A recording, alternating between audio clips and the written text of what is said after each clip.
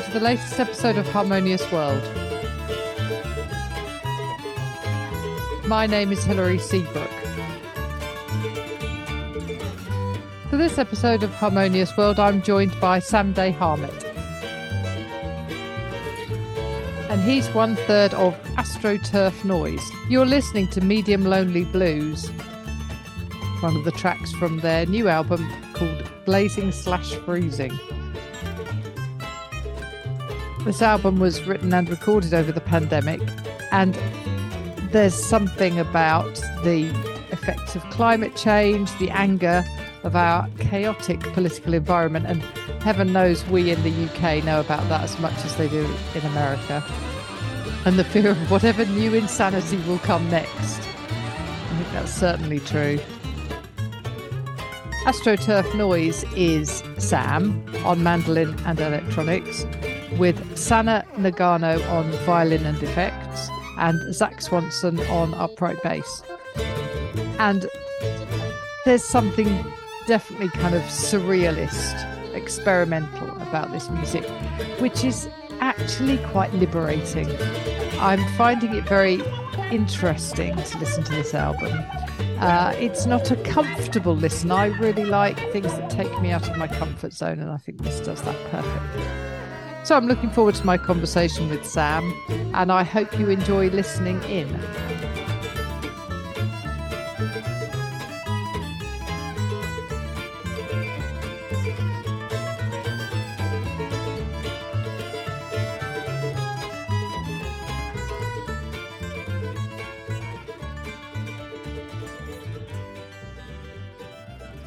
How's it going, Hilary? Yeah, I'm good, thanks, Sam. How are you?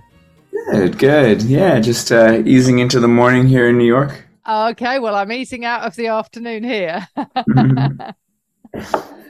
Yeah. Yeah, nice to meet you. Yeah, you too. Thanks for doing this so fast. So that's really nice. Yeah, of course. And it's very exciting that you're coming to the UK. Yeah, indeed. Yeah, looking forward to bouncing around a bit.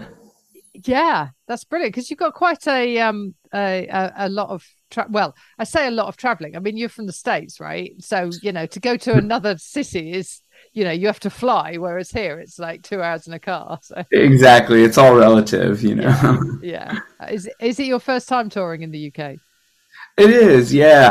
I've done like some smaller scale, like improvised music things around the UK a bit, but this is the first time doing a proper tour out there. Right.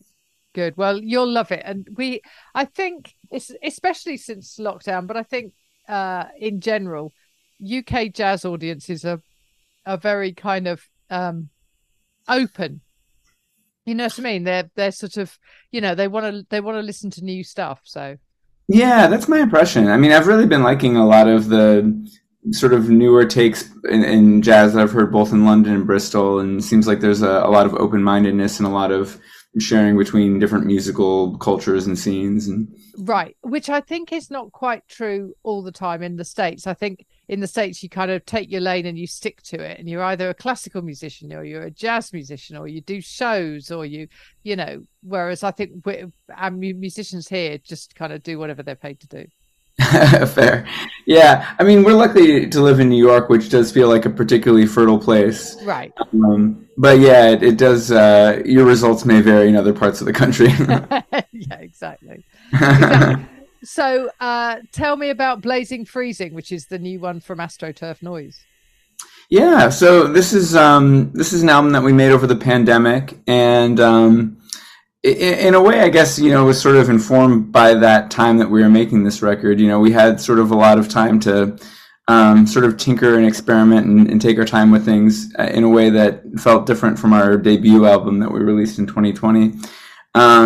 In our case, that meant exploring new ideas with found sound. We did a lot of sort of wanderings with field recorders and collecting things and then putting those into sequences, and it was also just a really strange time politically in our country. I mean, of course, this was, we were kind of starting to put this together when we were still in the Trump era, and just sort of like constant, doom news of the day that we were following. And I mean, not like our country isn't always in precarious political situations in one way or the other, but it felt particularly apocalyptic in some ways during that era.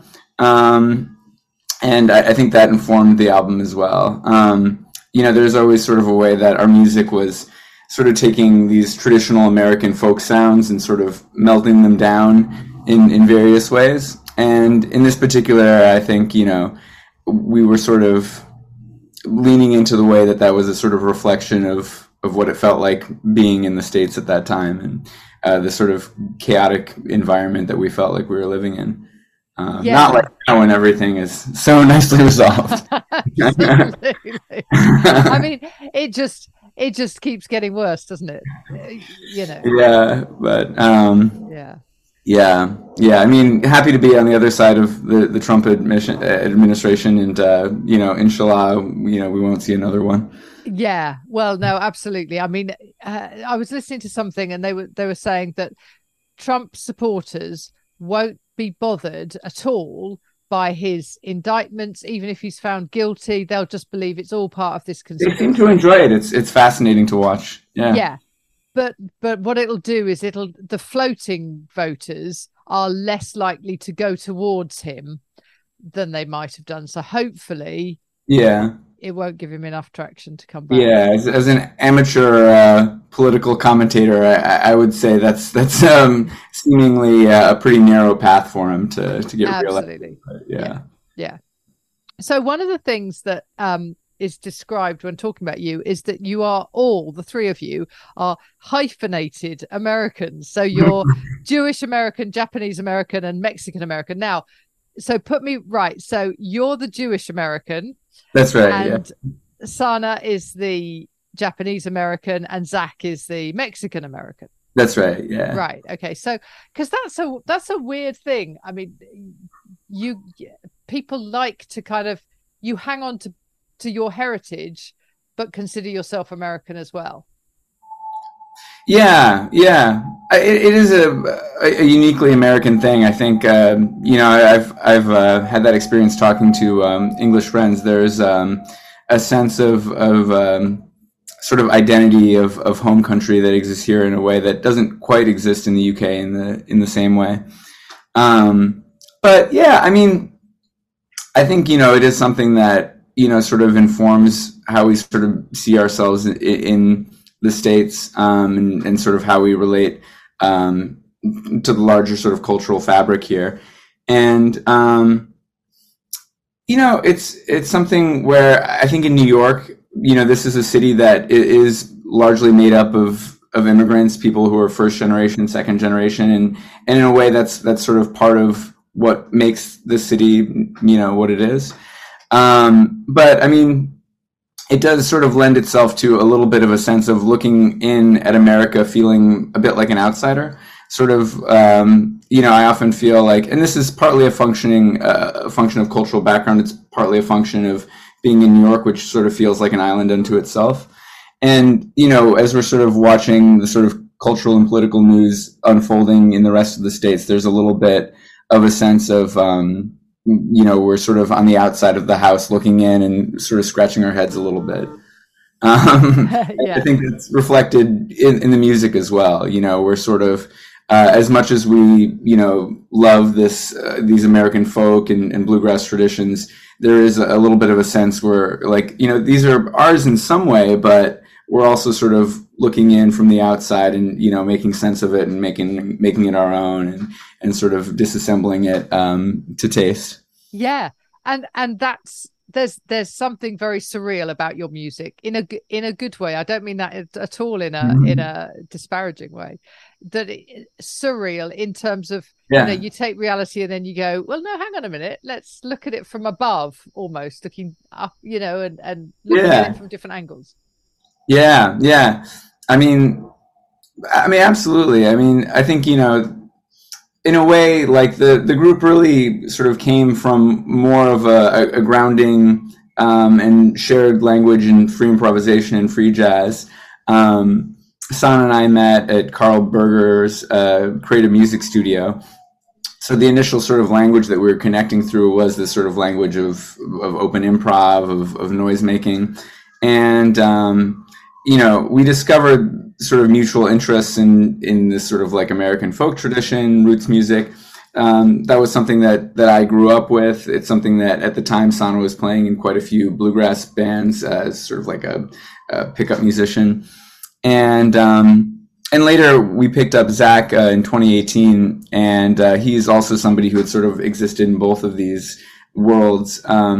But, ultimately, as far as our improvisational sensibility and our sort of compositional approach, I would say, we were much more rooted in this sort of free jazz, free improv tradition. So it came away where, as we sort of looked at these sort of like bluegrass songs, which initially is kind of where we started this project before we started writing our own material, it was kind of treating like bluegrass songs kind of like heads in a free jazz kind of context, as if we were like, Albert Eiler's band, instead of playing like, a simple like, folk melody as he would often do and sort of letting it go out, we would use like a bluegrass melody as a starting point. And so I mean, there was always this like, I think, inherent in that a certain surreal quality to it. There was not a lot of even though like there's a love of that tradition, I wouldn't say there was much of a reverence for the tradition, and we were very happy to sort of let it melt in various ways. Yeah. And you use the word noise, and I find that really interesting because also all music is noise. But you're called AstroTurf Noise, and noise can be regarded as something chaotic in a bad way, but this is chaotic noise in a good way. Yeah. Well, yeah, in terms of our name, it wasn't necessarily chosen as a reference to noise music. The actual original name of the band was a play on Bill Monroe and his Bluegrass Boys, and it was Kill Monroe and the AstroTurf Noise. But as far as noise, I mean, it is definitely an ingredient of our music, and I guess sort of the way I think about it is sort of the totality of extra musical elements, the sort of non-tonal texture and color that shapes the music. And in our case, there's definitely a lot of electronics that permeate what we do. Both Sana and I do a lot of processing with guitar pedals of the mandolin and violin respectively. So in those instances, the noise is these sort of textures and ways of processing the sound that are sort of beyond the musical content itself. And I mean, it's something that is a pretty big part of my music practice, and definitely. I use the word noise with love, not in any sort of pejorative sense. No, exactly. Absolutely. Yeah. Yes. So going back to the album, how did you go about coming up with the tunes, composing whatever bit of it that it is composed or devised rather than what's improvised? Where did you start from? Did you start from a groove? Did you start from chord changes? How did you start? Yeah, well, it was a bit different depending on the tune. I'm the primary composer of the group, but of course there was a lot of improvisation built into these structures. So no small part of the sound is the sort of improvisational interaction between the three of us. But in starting tunes, they started from a couple places. I would say the main places they would start from were on the one side a sort of basic folkloric melody, and that might be either an original melody that I might write, like Brackwater Waltz, or in some cases, like on Midnight on the Ice, that one started with a traditional folk melody called Midnight on the Water. And I think it starts from, whether it's an original one or an adapted folk melody, it starts with a pretty bare bones simple structure and the sort of bones of a melody, and from there the sort of writing and composing process is just kind of problematizing that melody. It's finding kind of unlikely harmonic structures to sit with it. It's adding in a certain amount of atonality or chromaticism to what would otherwise be sort of like a pleasant folk melody. It's sort of, adding that sort of dissonant spice that is very much a part of the music. And then on the other side, a number of the songs might start with something that's more sample or sequence based.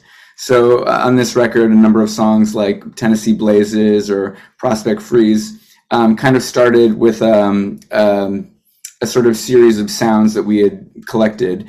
In the case of Tennessee Blazes, it was a series of metal tines, these trail markers that are on the Appalachian Trail. And I'd sampled a series of those and then started building some sequences around that. And on Prospect Freeze, in the middle of the pandemic, Sana and I had been wandering around Prospect Park, which sort of became the backyard for all of Brooklyn during the pandemic. It was in the middle of the winter, and we just collected all these samples of people and natural sounds from the park at that time. And then after kind of sequencing that into some sort of beats or some sort of rhythmic-based figures, then the song sort of began coming from that. Actually, I wanted to talk to you. You mentioned briefly Midnight on the Ice, and that's one of the ones that particularly resonated with me, and I don't know why, but it did. So I wanted to play that at this point in the podcast, a little clip of it. Lovely.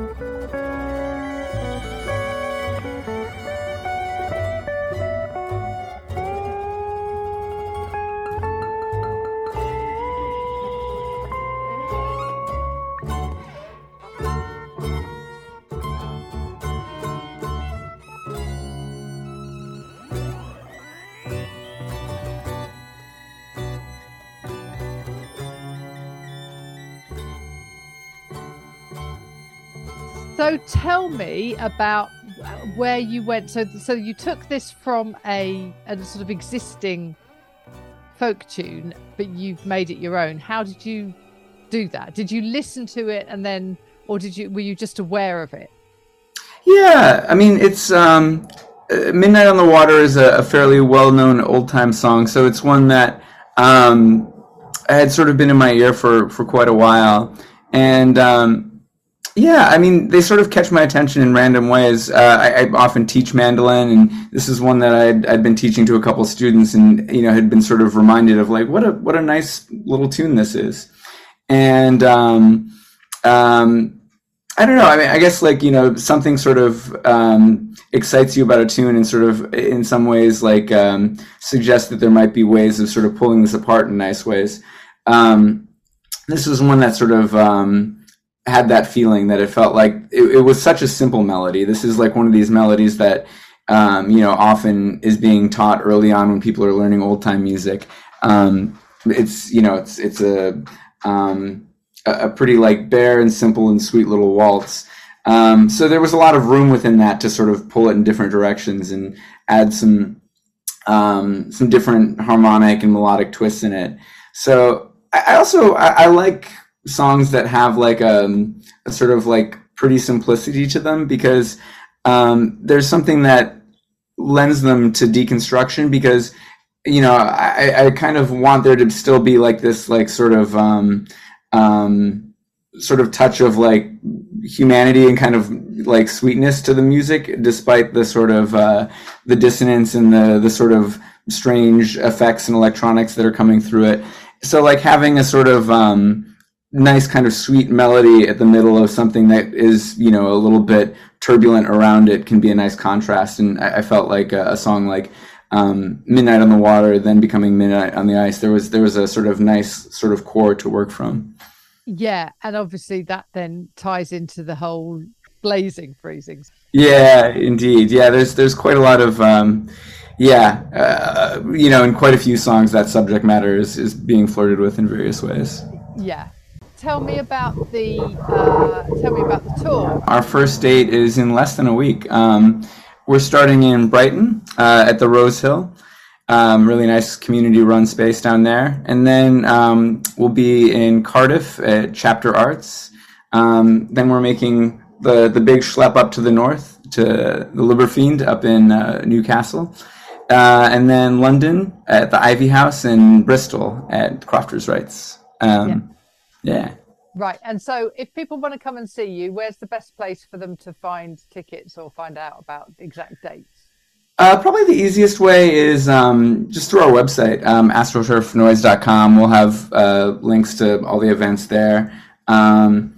Let's see, if you're a wire reader, they have it listed there as well. Otherwise, if you just look up any of those specific venues, they'll have all the information there. Yeah, brilliant.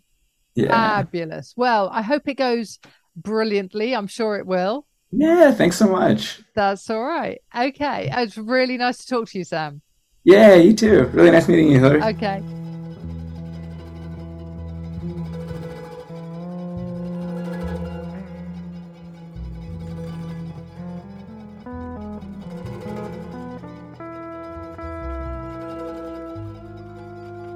Thank you for joining me for Harmonious World. What you're listening to now is Brackwater Waltz, which is also on Blazing/Freezing, the AstroTurf Noise album, which is out now. So if you have been to see them live, then I hope you enjoyed it. And if you're going, then let me know what you think. Thank you so much for joining me for Harmonious World again. And if you'd like to, remember you can support the show and get extra content by becoming a subscriber. That means you get an extra monthly podcast and a weekly email from me. The email contains lots of interesting snippets of what I'm listening to, where I've been to listen to music, what I've seen, everything to do with music and trying to make this world a bit more harmonious. So please do join me. The links for subscribing are on the website and wherever you get your podcasts. And do rate and review if you can do that as well. That'd be great.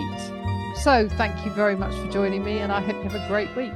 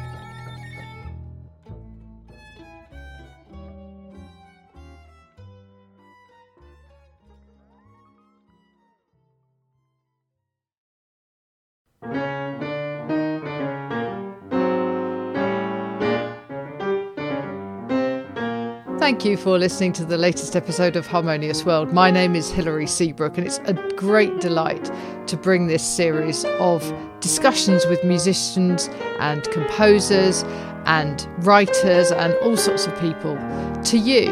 Obviously, there's no point in having a podcast if people aren't listening, and I'm very grateful to my listeners for doing so. Thanks also to Joe English for composing and performing this new theme tune. So wherever you get your podcast, you can leave a review. You can share this with your friends and family, either as a link or on social media and that sort of thing. I'd be really grateful for that. Don't forget that you can subscribe now. There's a link wherever you get your podcasts. So have a great week, and please remember why I started this, which is just to try and make the world a little more harmonious. Thanks for listening to Harmonious World.